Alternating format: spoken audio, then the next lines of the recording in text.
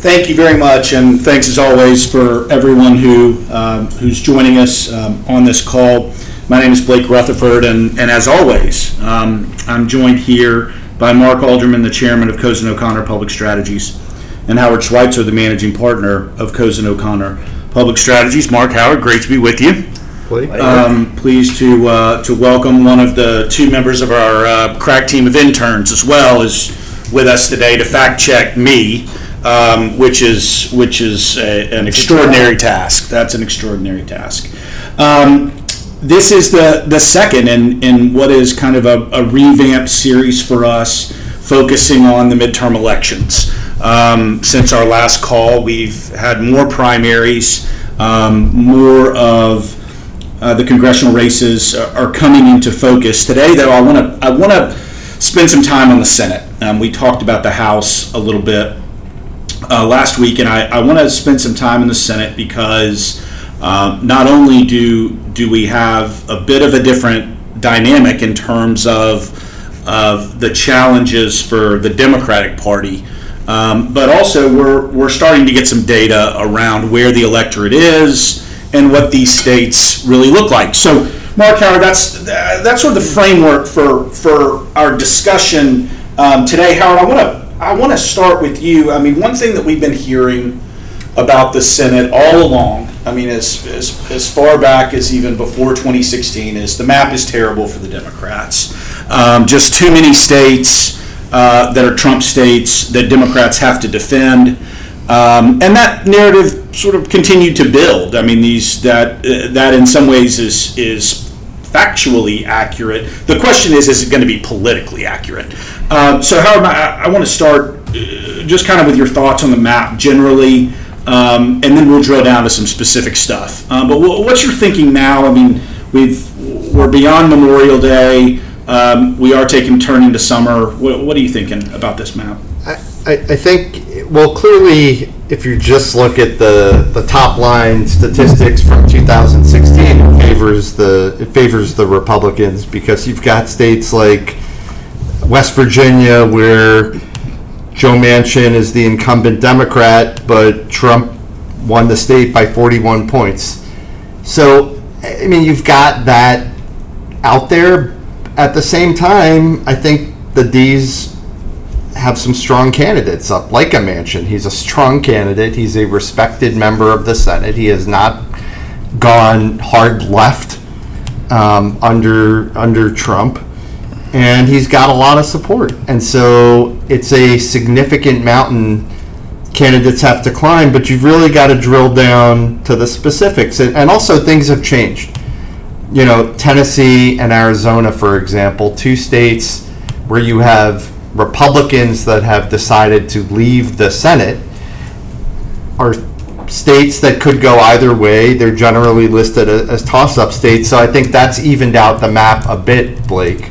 I think you've got to go race by race and look at who's running and what the local dynamics are. And I think it's not as favorable for the Republicans net as it once was. Mark, you're not as bullish on this map for the Democrats, and I want to explore why that is. But before we do talk about some of the races that Howard mentioned, what you see this map not particularly favorable for the Democrats. Well, it's not to steal your headline. Just arithmetic. Yeah, it's just simply that there are 25 Democrats, 23 Democrats, 2 independents who caucus with the Democrats, King and Sanders. There are 25 Democrats and 8 Republicans. So set aside everything Howard said, most of which I do agree with, it's just too hard. There are 25 of us and 8 of them, and we're behind by 2 already. So taking the Senate seems to me to be just a bridge too far. I am looking at a net loss of a seat or 2, I hope. I think I think it'll be a good midterm for Democrats in the Senate if we come out of it anywhere close to where we are now. You know, it's interesting, Howard, because you mentioned West Virginia, where a new poll out has Joe Manchin up 13 over the state AG, Patrick Morrisey. Morrisey, yeah. He's a strong candidate. Yeah, strong candidate, right? Ohio, Sherrod Brown up 17 points. And, I mean, the NRSC almost not even considering Ohio to be much in play for them. North Dakota, where Donald Trump is not, at this point, not campaigning against Heidi Heitkamp. Well, he did tweet against her. Did he tweet against her? Okay, maybe as much. Did he? This is I the missed world it. we live in. Yeah, well, One Mark day. Sanford said the tweet beat him, not anything else. One day so- makes a difference. Yeah. He congratulated her opponent and took a shot at her because she voted against the tax It's cut. for show, though, because he's done some things that are going to negatively impact the Republican candidate come the fall. Yeah. The tariffs Yeah. hurt But just look agriculture, at- which hurts. Again, we want to come back to these individual races because they're real interesting. But just look at what we just said. We just said, wow, Democrats have a great chance of not losing those 3 seats. Well, but That's, I also that's we're the gonna, problem with the map. yeah, but we're going to get into to where that turn takes Yeah. us in a minute. The last race I did just want to highlight some general polling, and then I want to get into some national Yeah. polling that we've Yeah. seen, and then we'll come back to these races, because I think that's presenting a dynamic that potentially, you know, in a close race, the tide might actually go to the Democrats. And so the last one was Claire McCaskill, who right now is up 4 in Missouri, and someone that we've talked to about her race. Yeah.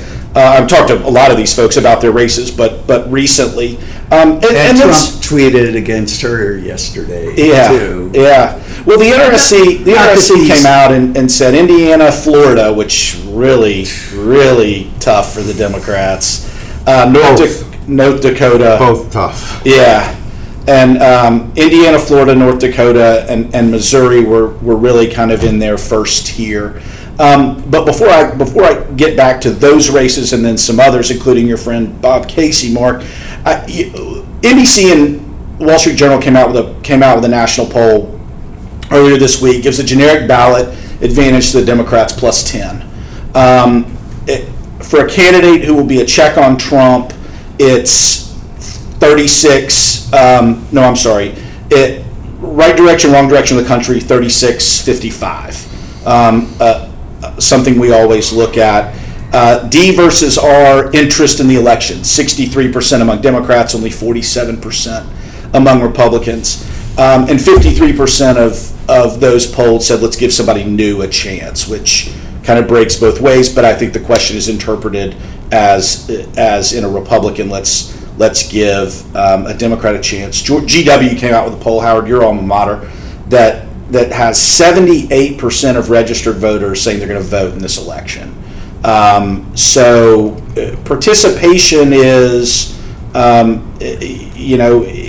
there, and you are seeing a lot of people who are more than likely to support a candidate who will be a check on Donald Trump.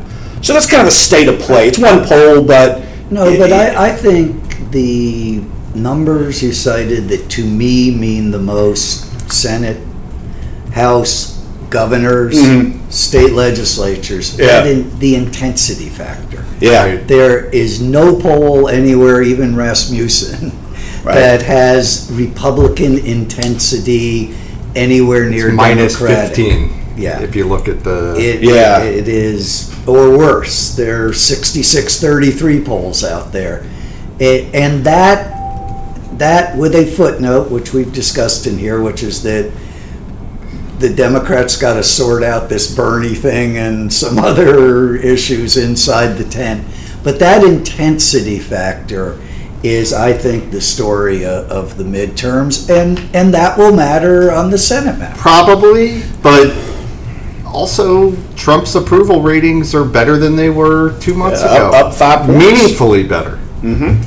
And that's before North Korea and we'll see how those impact the numbers. I think they're going up for him. And the economy's humming along. Yeah. Which, is that. I mean, normally it's a recipe for absolute success. If you talk about, despite all the uniqueness of the midterms, I mean, if you got an economy going in the right direction and people feeling like, they are doing better. You brought some tax More relief secure. to folks. Yeah, more secure than. You think about it, but that's just not the state of play. So, I mean, where do we want to begin? I mean, we could talk about so many races. The one that Mark, I guess we could begin with your home state. I mean, I'm intrigued by Indiana. I can't say that this one has been particularly encouraging for the Democrats, but Donnelly's hanging in there. I mean, last couple of polls show essentially that race tied. It's a toss-up, I think. I think it's R+1. Is Yeah. what I Yeah. It's right. It's within the margin. Yeah, that's what I mean. Yeah. I mean, it's a margin of error race. Yeah, Indiana's a red state. Right. I mean, our colleague had some. We've seen what happened in 2016 in that race, and Trump won by 19, and Romney won by 10. Yeah. So it's solidly red. Donnelly's a good senator. He's I think liked by he's well liked.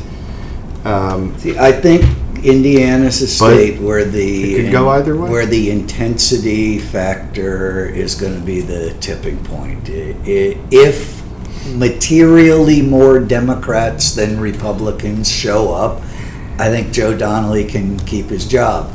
If it's a split, Sure. if it's a push, he's in a lot of trouble. Yeah.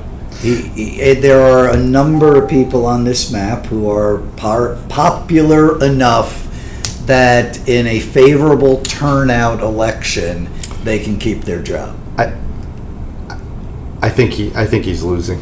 I think he's going to lose. And don't forget about the vice president. Yeah. And his connectivity back home and his ability to move the needle for the Republican candidate. I like Joe Donnelly, which is totally irrelevant, by the way. But you don't have a vote. I think he's going to lose. But tell me then, please, I don't mean to usurp the prerogative of the moderator. It happens every time. You apologize for it, but it happens every time. Sure, but we got a few minutes into the call. Sure we did. So Howard, where is it that Democrats are going to pick up 2 seats here? Well, if you take Donnelly off the map, I think. So now it's 52-48. Well, look at Tennessee. I don't think that Marsha Blackburn is the strongest candidate in the world for the R's, and she's got a ton of support from Trump because she backed him early and often, but I just don't think she's a particularly strong candidate, and I think you got to look down at that level in order to figure out what's going to happen. So I think that's one of those states. It could be in Alabama. Could be. Yeah, I mean, if you look at, and let's talk about the Democratic candidate. Yeah. Don't forget, a Democrat won a United States Senate seat, albeit under extraordinarily unusual circumstances. She's won a bad. United States Senate seat in Alabama. She's bad. She's not that bad. I just want to be sure we all understand one thing. I'm rooting for the Democrats here. So I'm looking to be convinced. I'm hoping to be convinced. Well, and it could happen. Okay. I mean, look, you got a former governor, Phil Bredesen, running, and I know what everybody says about former this, former that. There are just as many winners as losers. I mean, see what happens. But if you think about someone who would be positioned perfectly to win in that dynamic, Democrats couldn't have nominated a better candidate. So I think. we're gonna continue the role reversal here, Blake. I'm gonna play moderator. You're from a bordering state. I am you from a share the border Mississippi state. River with Tennessee. What does that race look like to you? Well, that's an interesting question. I think that because I think now I think in the era of Trump, we've nationalized so much of so many races like this. I mean, Obama did to a certain extent too, Mark. I mean, or I say more so, Obamacare did. But I think in this race, the Democrats have the matchup they want. I mean, what is it? A 3-point race at best, probably. But that again, if the Mark Alderman maxim holds true, that enthusiasm and turnout is going to drive up Democratic performance, the tie is going to go to the Democrat, I think. And I think Tennessee, if you look at the growth in Nashville, if you look at where Memphis is, if you look at where your population centers are, it's going to be an urban versus rural dynamic everywhere. In the same way Everywhere. that Pennsylvania is. And so I think in that regard, Tennessee's has been trending. Whether it's there, this race will tell us. Right. So that's a thought. I mean, it's farther along in terms of a Democrat being able to win statewide than Arkansas is. Look at Arizona. There's another one. Right. Romney won Arizona by 9 points. Trump only won Arizona by 3 points. Right. You've got a vacated seat there. The Jeff Flake seat. Two good candidates. This is the Jeff Flake seat, right? Right. That's so what I wanted everybody on the call to know what we were talking about. Right, and I think it's possible that it could flip. So right there, I mean, Nevada. Both of those results work for me. Nevada, Mark. Everybody, don't worry. Everybody on the call knows where you are. Yeah, nobody's going to think you've gone to the other side. Don't worry. You're fine. You got your vast listening on. You got your tonal blues on today. Right. We did. Yeah. Nevada, got the memo. Nevada's a pickup opportunity. Yeah, clearly. Jackie Rosen, great candidate. Yeah, for the Democrats, and an incumbent who's had some tricky. Some of those votes were really tough on Heller, and that's a race where the Democrats are poised to.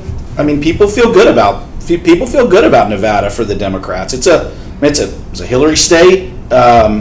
Still have, and when you Harry Reid is still very active. Those votes, the healthcare votes. It's, right. I think what you're primarily referring to, which kind of underscores something we've discussed in past calls here.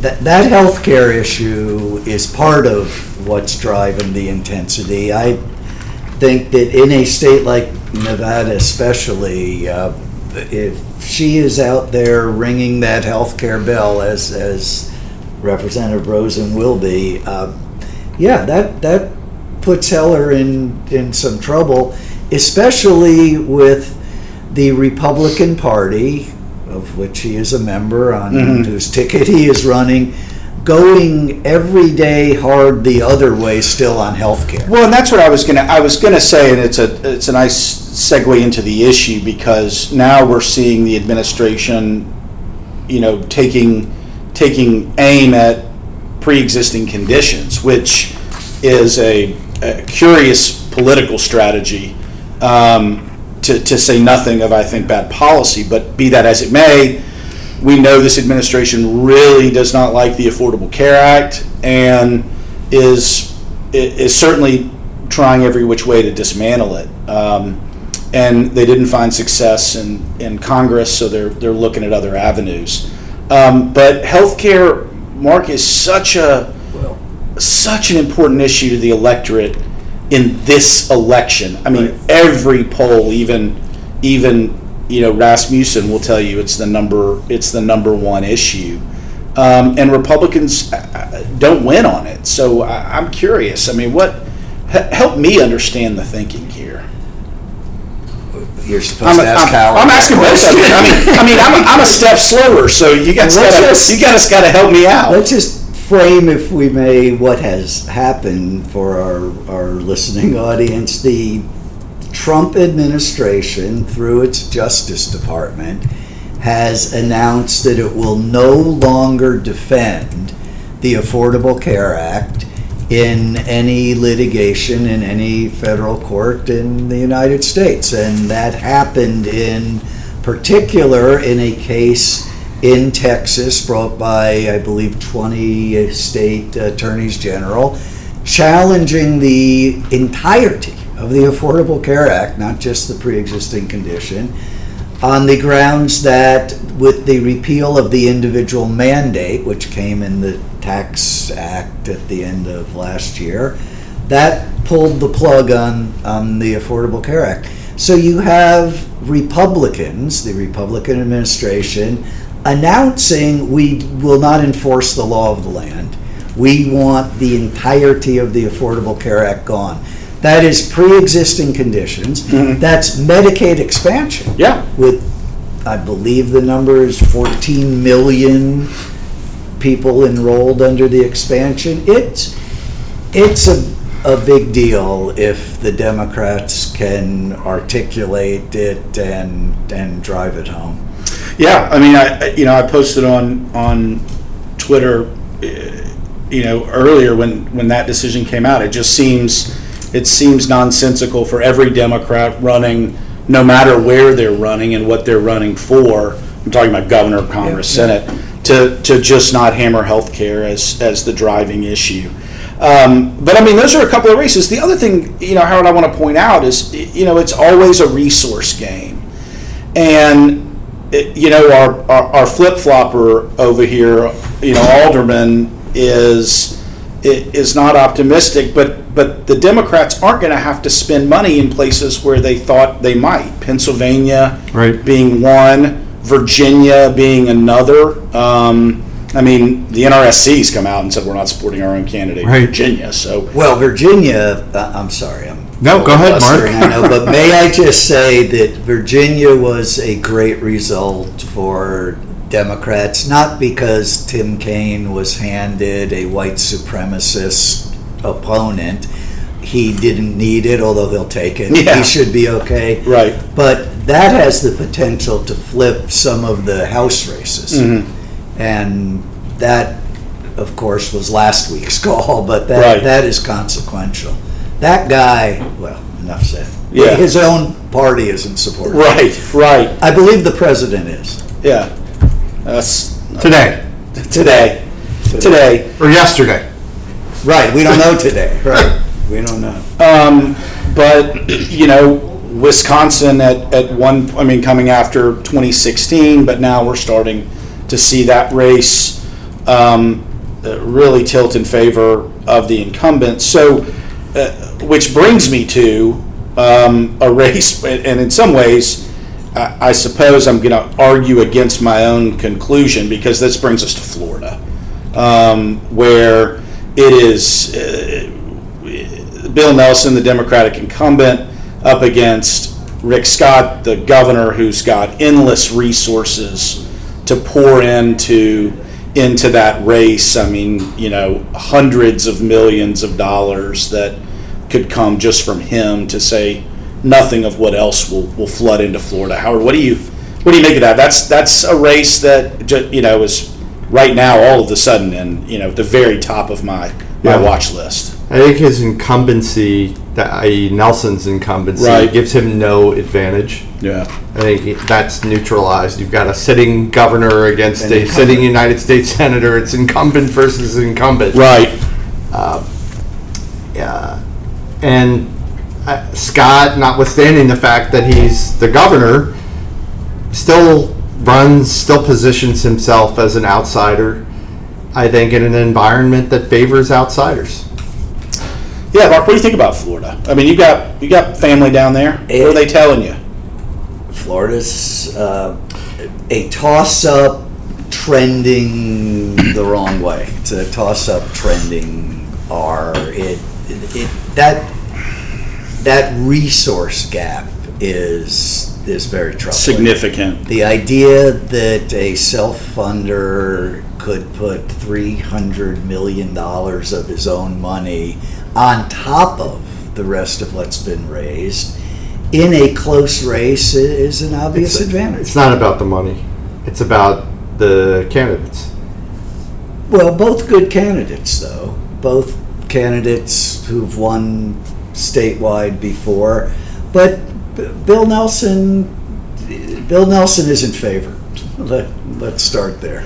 I wonder too, I've been thinking about this, and I don't think we know yet, but what impact the very sad situation in Puerto Rico will have on that race. That's what I was going to say. Yeah. If you see just over-the-top Democratic turnout and good but not Hall of Fame Republican turnout, it's the story that we were talking about as a theme before.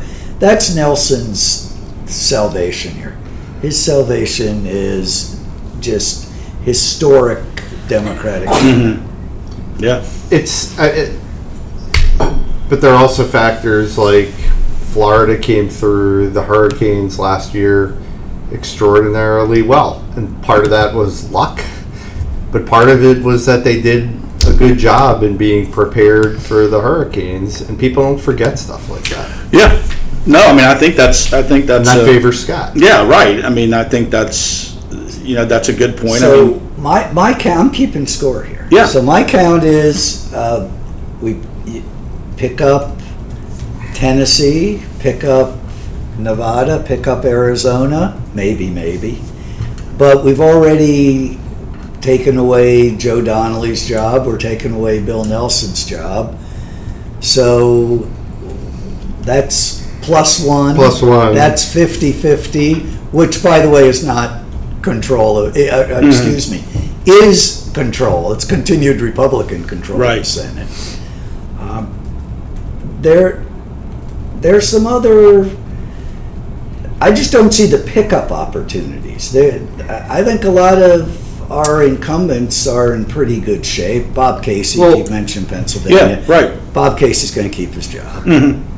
Look, I think you have to look nationally at this point, because some of these races are just really going local. You've had primaries going on. Right. So take West Virginia, for example, where Manchin obviously is the B, but you had a very tough Republican primary that Patrick Morrissey emerged from, but he hasn't really started running. He's been running against Democrats the whole time on some level, but he's really now just getting to the point where he's running against Manchin, and we'll see. I don't think we know yet, and I just need you. And again, I'm not going to repeat again. I'm rooting for it, but tell me the other Republicans. Tell me the seat that we can pick up. Maybe Tennessee. Maybe Arizona. I think actually Nevada. That leaves Texas, Mississippi, Utah, Nebraska, and Wyoming. Look, I definitely think it's an uphill map, yeah. But I also think look at this is going to be a little bit of a departure from the conversation, but look at Massachusetts and Maryland, my home state. Two states where you've got sitting Republican governors up for re-election with extraordinarily strong support in extraordinarily blue states. Yep. I think the particular individuals and the quality of their campaigns, you've said it 1,000 times, Mark, candidates matter. So it's not as simple as, well, in North Dakota, Trump was +36, and it's just not that simple. No, but that's my point. I'm just taking them one at a time. Mitt Romney is going to the Senate from Utah because he's Mitt Romney, and he's running in Utah, and I'm not even sure who we're running against him. It doesn't matter. Ted Cruz, I'd be delighted for him to be retired. But picking up Texas is something we say every cycle is just around the corner. Just around the corner. Yeah, I don't think this is the corner. Right. Yeah. Although, it's funny with that race because, not the Democratic... unthinkable. Not unthinkable. Yeah, not unthinkable.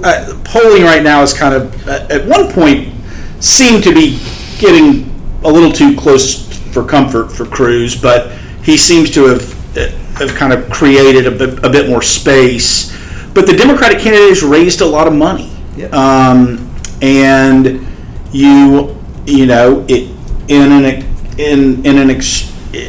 an enthusiasm gap of a considerable margin.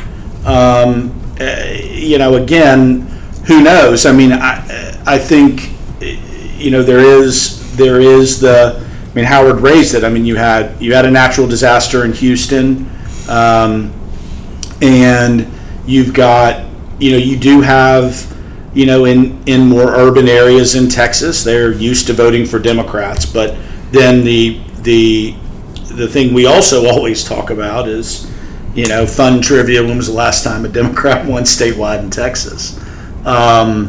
Ann Richards? Yeah, maybe? I think that's exactly who it was. Yeah. And it's been a while. And to your point, Mark, it's kind of like what we keep hearing about Georgia too. It's right around the corner. Right. I mean, Hillary Clinton sinking resources into Arizona. Texas, and Georgia. I mean, just Arizona, give me a break. Arizona. Yeah, give me a break. We're not going to go to Wisconsin, but we're going to go get some. Right. We're going to go steal Arizona. So I think again, I do think some of that is aspirational thinking on the part of the Democrats. But the only thing I would say about Texas is a race to what Cruz is no quantity, but he's also a polarizing figure. Democrats can have the money to spend. If he spends it right, maybe you get real lucky. But otherwise, Mark, no. I mean, I think the map is, if the Democrats can hold all but one and steal those three, then are we still tied at that point? That's the 50-50. That's 50-50. Yeah. So they got to hold everything.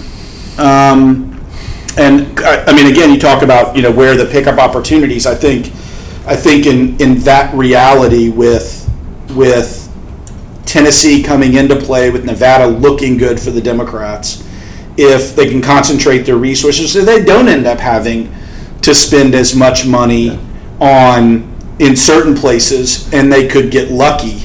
I hate to say that for Senator Nelson, but that's kind of what it seems like down there. Is they're going to need a little bit of luck. But by the way, 50-50 is an enormous victory for the Democratic Party, I would say, for the country, because it's really hard to do business with 50-50. That leaves it zero margin for error. Right. We saw with 51-49 that margin for error saved the Affordable Care Act. Yeah. So 50-50 would be a huge win, especially if the House flips. Right. Except, I think there's the potential. I know what you're going to say in response to this, Mark, but there's the potential to lose by winning, because what Trump is doing, I think, on a lot of levels, is positioning himself for 2020, and the positions he's taking, the support he's giving people, I don't think he cares that much about what happens in 2018. I think he cares a lot more about what happens in 2020, and frankly, I think he may prefer to run, notwithstanding subpoenas that will start flying, but he may prefer to run against a tighter margin, or a democratically controlled Congress, at least one of the chambers, than against a Republican-controlled Congress. And I think I think everybody has to look through that lens in terms of the positions he's taking and what he's doing. Well, it's funny too. The other thing I'd be curious to see is if Trump, the deal maker, if the Republicans slide back, he as he noted in his press conference, he's not willing to ever admit that he's wrong, and so. This will absolutely be, someone else's fault. Yeah. And does it put Trump in a position to start dealing with Chuck Schumer? Does he decide let's just, I'm not saying it happens, but by all accounts, I mean, people inside, that swirl say that when these two guys are together, Trump gravitates to him and he's comfortable with him, and whether that's the New Yorker thing, whether it's something else, but there's a rapport there that may encourage Trump to say, because Howard, you're right, of course he cares more about 2020 because it's him. He only cares about him. Trump. He doesn't care about anybody else. He doesn't care if you lose, tough. I mean, who cares? Moving on, how am I going to get to a place where I'm going to look the best?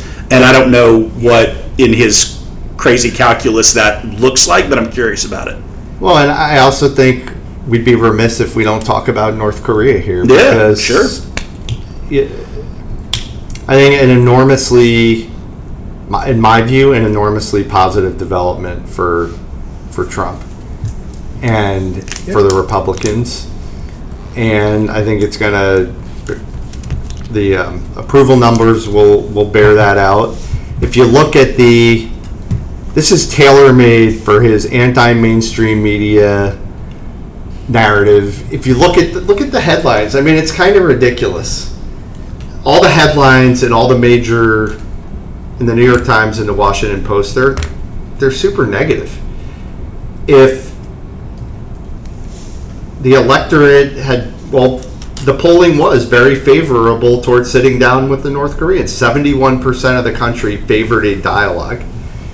Yet the reaction from Democrats and the reaction from the mainstream media is very negative. Which is crazy.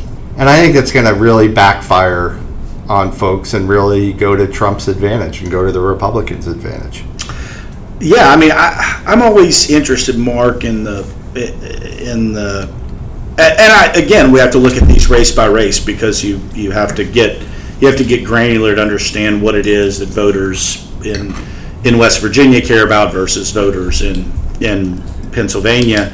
Well, that's a terrible example since they were right next to each other. Just come up with another one, Blake. They're next to each other, but they're different. Yeah, no, I know that. But anyway, point is, especially the role that foreign affairs plays in these elections and what that really looks like. I think to Howard's point, I mean, I think the North Korea dialogue is something the country wanted. At the same time, be careful what you wish for. I just think I think it is a sign of the times, and it is all attributable to the guy who got himself elected president. It's a sign of the times that each of the three of us has taken both sides of every argument here. Howard's telling me that the Senate can go Democratic, but that Trump is on the rise and Republicans are in the ascendancy. I'm sitting here saying the opposite, even though I'm rooting for that result. Blake has even been driven out of the moderator's role and is a pundit. Because, Mark, at the end of the day, we all know confusing timing. That's the point. Well, yes, and we know it's a very narrow slice of the electorate that's going to make these decisions. Right. Yep. Just like it was a very narrow slice of the electorate that got Donald Trump elected president of the United States. And that's exactly the point I was going to make.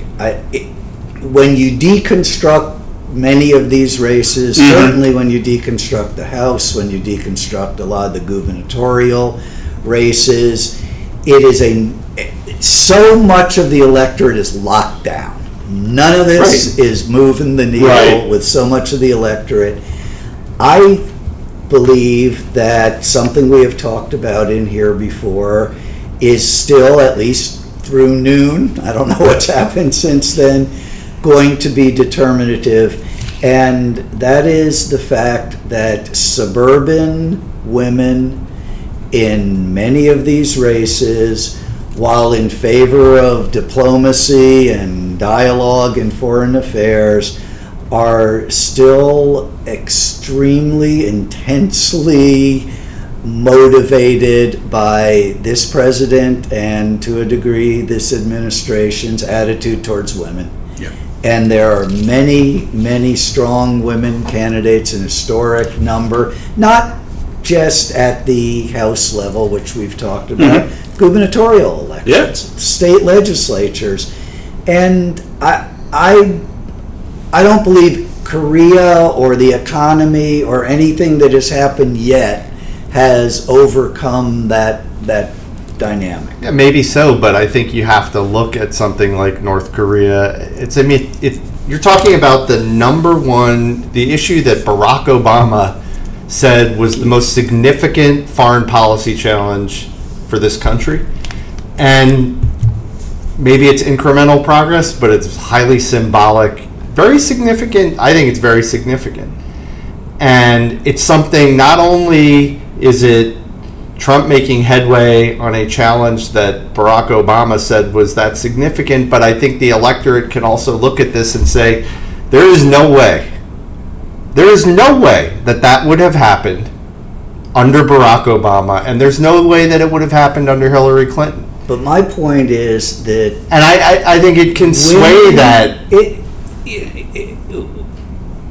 Well, then I have to come back and ask you to tell me one more time how the Democrats can potentially Okay, you want me to flip? take the Senate. But Our listeners are now thoroughly To confused put a finer about what we point really on think it. about this Senate map. So Yeah. this is good. This is great. I don't believe that voters in Delaware County, Pennsylvania are going to wake up on election day and say, you know what Trump did with North Korea, by the way, that will have been 5 months in the rearview mirror then, that was so important, I feel so much safer, I'm voting for Lou Barletta. That's my point, that's our point Right. in all these calls. Right. Candidates matter, all politics is local. I share your view, honestly, of what was done politically with the summit meeting.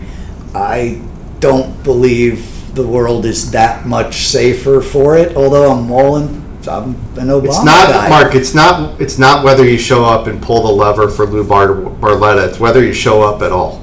Well, It's that person in the middle who may or may not go vote, but who may or may not vote, who may vote D or may vote R, whether that person actually goes and votes.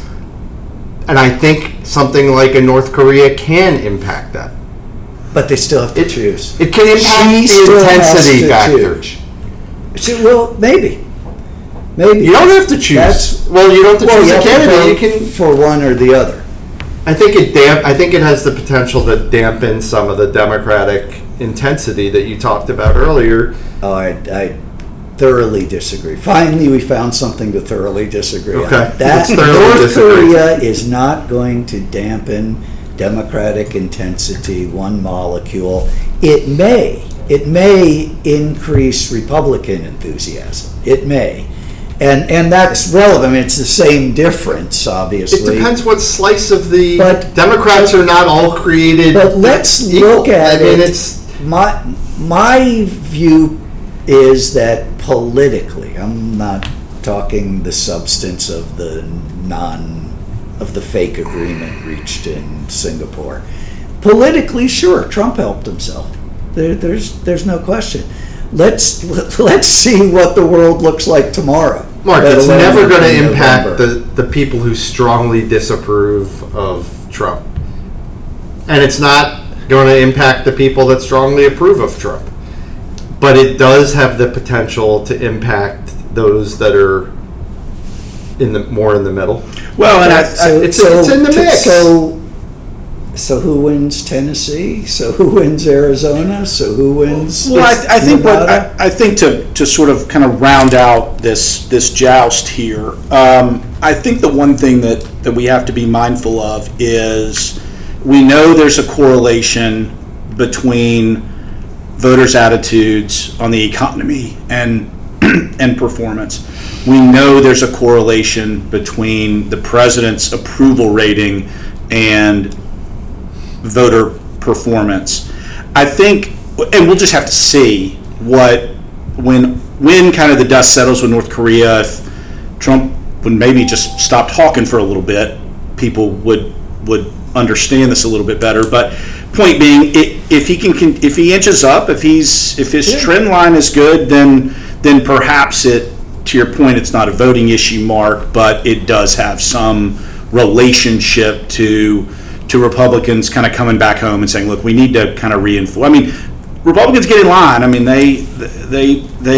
they're much better at that than the Democrats. But it's interesting. So I do want for sure, if turnout is equalized, then Republicans are picking up seats. Oh, absolutely, yeah. There's no question. For sure, if turnout is equalized, the House is a toss-up for the generic ballot. Right. Well, look, I mean, a lot to discuss here. I think we've got our next call is on the 24th. So I think we'll have an interesting sense of kind of where I think we're going to have to start making some decisions about we being the collective, all the campaign groups, about where they're really gonna prioritize their resources. I thought it'd be good for our listeners too, Mark. You've mentioned this on a couple of calls. I mean, we have a lot of gubernatorial races coming up in 2018, which are gonna have an impact on these other races, because depending on how strong those candidates are. You talked about the relationship of the Virginia Senate race to, did I get wrong? Is it June 26th? Sorry, my bad. We were all going to our calendar. Yeah, right, exactly. No, June 26th. So I think, our fact checker is good. So, yeah, right. So I thought that for our listeners on our next call, we would get into some of those races and then kind of begin to lay these maps on top of each other. Because I don't think you can consider, it's very difficult to consider one race on its own when you have lots of other dynamics at play in some of these states. So we'll get into that. As always, for our listeners, comments, questions, criticisms of the moderator, presidential analysis at cozen.com. If you have specific races that you're interested in or would like to hear about from us, we're certainly more than happy to discuss them. So let us know. In the meantime, we'll be back on the 26th. And so, Mark, Howard, thank you. Great to be with you as always. Thanks, Blake. And thanks to everybody for listening.